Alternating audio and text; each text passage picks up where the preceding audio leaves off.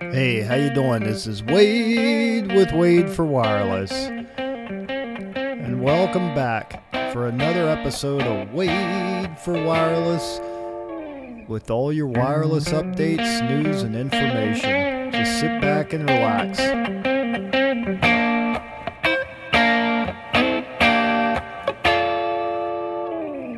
Today, let's talk about a potential merger, something that we've all been looking at in the industry. It's about the T-Mobile and Sprint merger. I'm just going to cover some of this background here, but aren't you curious what would happen with the merger? Aren't you curious what it would bring? I mean, do you want to look into the future and see what could happen? I am dying to know. I mean, it's just driving me crazy. So what I did a lot of research. I put a report together, and the report was way more than I could do on these blogs. So what I thought I'd do is just write you a full report. If you want to buy it, buy it. But I summarized it, at least part of it, up in this blog. And that's what I'm going to cover today. Let's think about this. Would they really strike a blow to Verizon and AT&T if they merged? I mean, seems to me T-Mobile's already done that, and they've done a good job of it. Sprint's trying. They're doing it on price. But T-Mobile did it with price, with a lot of good marketing, with a lot of good ideas. I mean, T-Mobile's really come a long way. And my big question is, would Sprint finally sunset or set a date to sunset the CDMA system? That's my big question. If you want the full report, wadeforwireless.com, and you'll see the name of this post is What Would Happen If Sprint and T-Mobile Merged. Now, of course, I'm talking about T-Mobile US, I'm not talking about Deutsche Telekom over there. I'm talking about T-Mobile US. Let's just get right into it. As a summary, we all know that Masayoshi Son, the CEO of SoftBank, met with President-elect Donald Trump. Now, the reason this was so exciting is because, obviously, Mr. Son sees great opportunity here in the U.S. with a businessman leading the country. Obviously, he's been frustrated with the Obama administration's ruling, and I know you say it's the FCC, but let's face it, Commissioner Wheeler has been very loyal to the Democrats in the U.S. There's a lot of articles on that, and it definitely was an Obama administration's FCC, let's say. Now, am I faulting Wheeler for that? No, I think he's done a good job. I think he has a lot of regulation, but I think there's going to be a new regime coming in. Commissioner Wheeler already agreed to step down on January 20th. That's when Trump comes in, and that's not when we'll see change. It takes time for change. I know you guys are looking for change on day one. It's probably just not going to happen. It takes time for all these changes to happen. It has to get voted on. There have to be new bills. The only thing that Trump promised us was that he would like to repeal as much of the regulation as possible. He seemed to make that very clear when he was running for president. So what I think we're going to see is a lot of change over the next year. President-elect Trump has been putting together his staff, is basically, the people that he wants to run everything, and he's been really working hard at it. I mean, we'll give the guy a lot of credit. As much as people make fun of him, the guy's pretty focused on what he has to do over the next 4 years. And I think he realizes that it's going to be a tough battle over the next 4 years. Because let's face it, in the U.S., nobody in politics really supported Trump, and yet he got elected anyway. Regardless what you hear about Hillary Clinton or Donald Trump prior to the election, regardless about what you heard in the polls or the Russians hacking or anything like that, Donald Trump won. Okay, let's just move on. And the other thing is, he can't just let it be said, so it shall be done type of thing. He's not King Trump. He's the president. He's got to weigh things out. He's got to see what will pass the Senate, what will pass Congress, the House of Representatives. He's got to go through the Senate and the House. It's no easy task, even for people the same party. And the one thing you'll learn about U.S. politics is that nobody really does anything for free. They're always looking for favors. That's how things are done. A lot of these politicians, just being honest here, as much as they'll deny it, they get in and they seem to have a job there for as long as they get elected, meaning some people are in there for 40, 50, 60 years. It's an extremely long time. Crazy. And the thing about us voters is we like to see our guy in there a long time. He had seniority and all that. And one of the things that Trump did want to do was put term limits on. I really don't see that as a battle he can fight in the first one. But anyways, I'm getting way off track and I apologize. Let's get back to what would happen if Sprint and T-Mobile would merge, okay? It's just that politics does play a part in it because I think that's why, I'm pretty sure. I mean, everyone watching it was pretty sure that's why the CEO of SoftBank met with the new president-elect because he sees opportunity there. Guy's not an idiot. He's brilliant, obviously. Even though we don't agree with what he does, he's making a lot more money than me. He must know something, right? Not that I'm a genius, but I'm just saying. All right, let's move on. Did they try to merge before? Yeah, actually back in 2011, Sprint had planned to merge with T-Mobile. They were in the talks. Everything looked good. It was moving ahead. And it was more than just a rumor. They were actually in talks. The background on that is that actually someone from T-Mobile said it would be a good idea. I think it was their CFO, and this is T-Mobile US I'm talking about. I think it was their CFO at the time that thought it would be a good idea. And boy, did that make everyone go crazy. They were in the talks, and guess what? AT&T stepped in and tried to take over T-Mobile. I mean, it was really something. I mean, what a way to screw Sprint, right? So Sprint did everything they could to block it. Obviously, they tried to merge again in 2014, I believe it was. T-Mobile and Sprint tried again. That's when SoftBank took them over, and part of SoftBank's plan was to have T-Mobile there as well, and it makes a lot of sense. The two smaller carriers coming together as one to compete with the two big boys. And like I said before, the FCC, which was President Obama's administration, blocked it. The AT&T merger was blocked way back in 2011, and even back then, it was due to the way the administration, okay? I'm trying to think. Yeah, that was Obama as well, I believe. I could be wrong. Obama, 8 years ago, 8. Yeah, that would have been Obama too. I actually have it written up in there. Feel free to read it. But let's ask the big questions. Whether it happens or doesn't happen, let's just assume it could happen. Will the merger create jobs inside the new company? We've seen history, right? Honestly, I doubt it.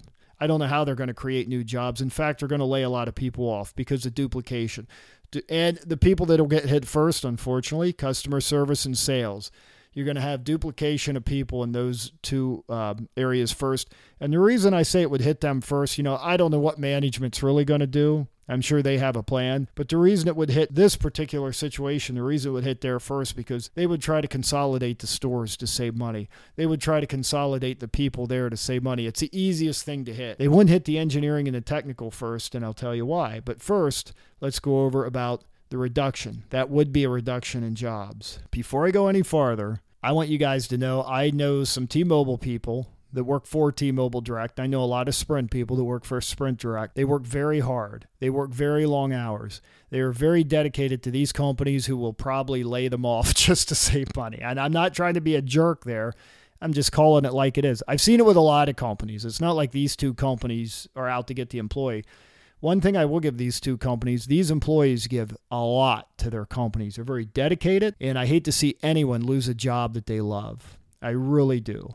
And these people work extremely hard. They go above and beyond. And quite frankly, sometimes I wonder why they stay. Of course, we all wonder that. When when you're working weekends and holidays, you're wondering why you're doing it. And Sprint, with that NGN rollout, everyone worked holidays. All the OEMs and you had Sprint working the holidays. Their people work really, really hard. So I don't want to take anything away from those people. Trust me, they don't always like the policies or even what they have to do, but they do it because they want to see success. They want to see success for their company. The first year would go by. You know how the first year goes. They would probably lay off in the obvious areas, like I said, customer service, sales, store consolidation. Those are obvious. They're easy to point out. Very quick to merge, very quick. The due diligence on the financial side would make this happen. They would probably bring in some independent firms because you're going to have a lot of competition, especially if SoftBank runs the deal, because they have to look at both companies independently. They have to pick the management team, which I didn't really get into. And the only reason is I have two thoughts here, but let me just get into what they're going to look at. They're going to look at how each company is run and which one's more efficient and which one's making money. And from the outside in, obviously, it looks like T-Mobile US. Why do I say that? Because Sprint owes a lot of money. They're heavily debt-ridden. They made a lot of horrible mistakes over the past 15 years. Horrible. I get into that in detail too, but let's just face it. T-Mobile, on the other hand, they seem very organized. Personally, I think John Legere of T-Mobile has done a great job. Now, with that said, I got to give Marcelo Claure a lot of credit too. I didn't understand a lot of what he's done, but he seemed to do a really good job with Sprint. Whether you want to give him credit or Masayoshi Son credit, they really seem to be turning Sprint around financially. However, when I look at Sprint, I see a lot of creative financing. I don't understand how they lease back the devices. I don't understand how they can lease back the spectrum. It was a quick influx of cash, and I got to admit, it looks good on paper. And Wells Fargo certainly seems to think it's good. They praise Sprint. They think Sprint's doing great. I don't understand how you can leverage a company more and it looks better. Now, with that, I'm not a Wall Street guy. Maybe all you Wall Street guys get it. Maybe all you accountants get it. I'm an engineer. All I know is that, we want to spend as little as possible and get as much as we can for our money. That's what I know. So I can only tell you what I see. So that's what I see up front. But anyways, when the merger takes place, it's going to be harder to combine the engineering systems, and I'll tell you why. You have, for the 3G, just bear with me. I know what you're thinking. You're thinking, oh, LTE, it's all the same. Just bear with me. They have two different 3G systems, and this is a mistake that Sprint made when it took over Nextel. To me, that was just a colossal F-up. I'm just going to be honest with you. It was a horrible, horrible thing that Sprint did. Somebody, when they looked at Nextel, must have seen the RPU, revenue per unit, and they must have looked at the RPU and thought, boy, they make a lot of money per device. And Nextel did. But Nextel had a lot of features. They had to push to talk. You could use it as a phone. They had these rugged devices. It was built for, guys like us that go out and do field work. But people loved it. People loved that push to talk. It was a big deal. They liked it better than the phone service. They liked the fact that the minutes weren't really, I'm trying to remember. I guess the minutes were tracked somehow, but you got a hell of a package. And you could make phone calls on it. So it was really an amazing device. I mean, it's really an outstanding public safety device. I can't believe Motorola let that one flip by. But iDen was what the foundation of the Nextel system was. Whereas Sprint at that time had a CDMA system. There were no similarities technically. It just made no sense. You couldn't merge them. Now, I think maybe what Sprint thought is they could do push to talk over CDMA, which has never been, in my opinion, it's not been successful. It can be done, but it hasn't been successful in marketing or selling because it's slow, it's hard to do, it's very frustrating for the system. In fact, Verizon tried it, AT&T tried it. Just a colossal screw up. And now, where's Nextel now? Where's the iDen system now? Anybody working on iDen? If you are, it's for public safety or trunking or something like that. It's not for a carrier. If it is for a carrier, let me know. wadeforwireless@gmail.com or wade@techfecta.com. There's a couple things that you should know is that the 3G systems aren't going to be combined very easily. Oh, I should have explained. T-Mobile has a GSM system. I think T-Mobile US has a GSM system. I'm pretty sure I researched it. And I don't know how that's going to go over. I mean, it's just not going to be something that you can merge those systems. The good news is T-Mobile's done a lot of work to sunset that 3G system. A lot of work. I would say by 2020, they'll have it sunset. Well, I would say by 2020, they start sunsetting it. I think they're moving everyone to LTE as fast as possible. They seem to have VoLTE working. They seem to be moving everyone over to VoLTE. They have voice over Wi-Fi working. T-Mobile's done a lot to move ahead. Sprint, on the other hand, still relies on CDMA for voice, as far as I know anyway. They have not gotten VoLTE deployed on a mass scale. So I would say they'd be lucky if they could start sunsetting by 2022. I know you guys look at those dates and say it's a long time. But you got to think about how many customers they have that have 3G systems. And you got to think about, with Sprint, they rely on voice for CDMA. They have to have voice everywhere. They have to have CDMA everywhere for voice to work. It's just the way it is. Everyone wants voice. Maybe they can roll over that to VoLTE, LTE in the future and do it quickly. I don't know. I don't know what their devices are going to have. I would be surprised. So I think as far as the legacy systems, it's going to take a long time to downsize them, to merge them. Better for T-Mobile than Sprint. That's what I say. Look at both systems. Look at how they're going to go.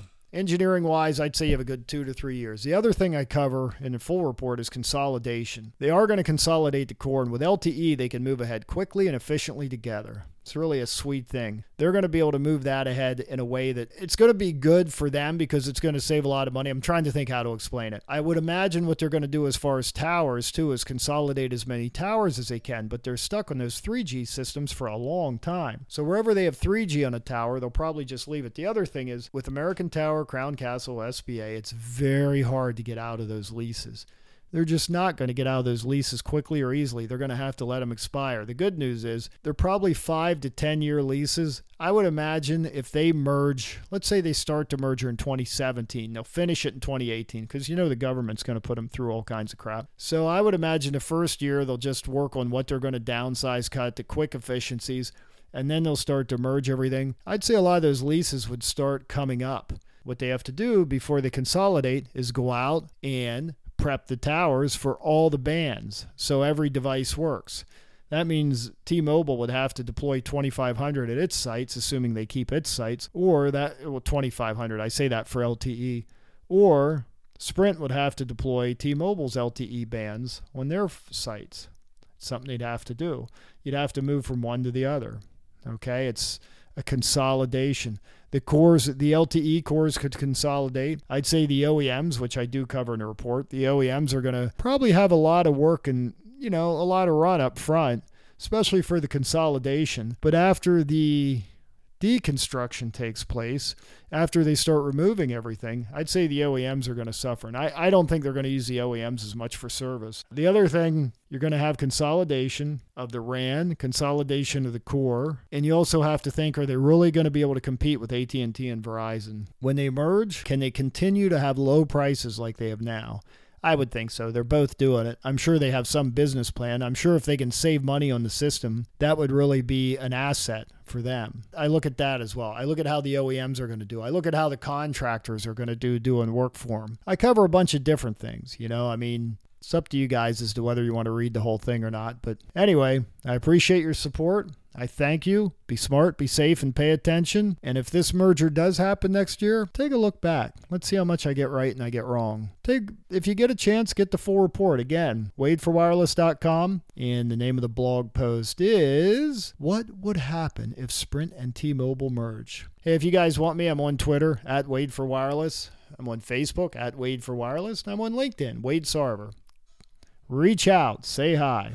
All right, guys. Be smart. Be safe. Take care of yourselves. See ya.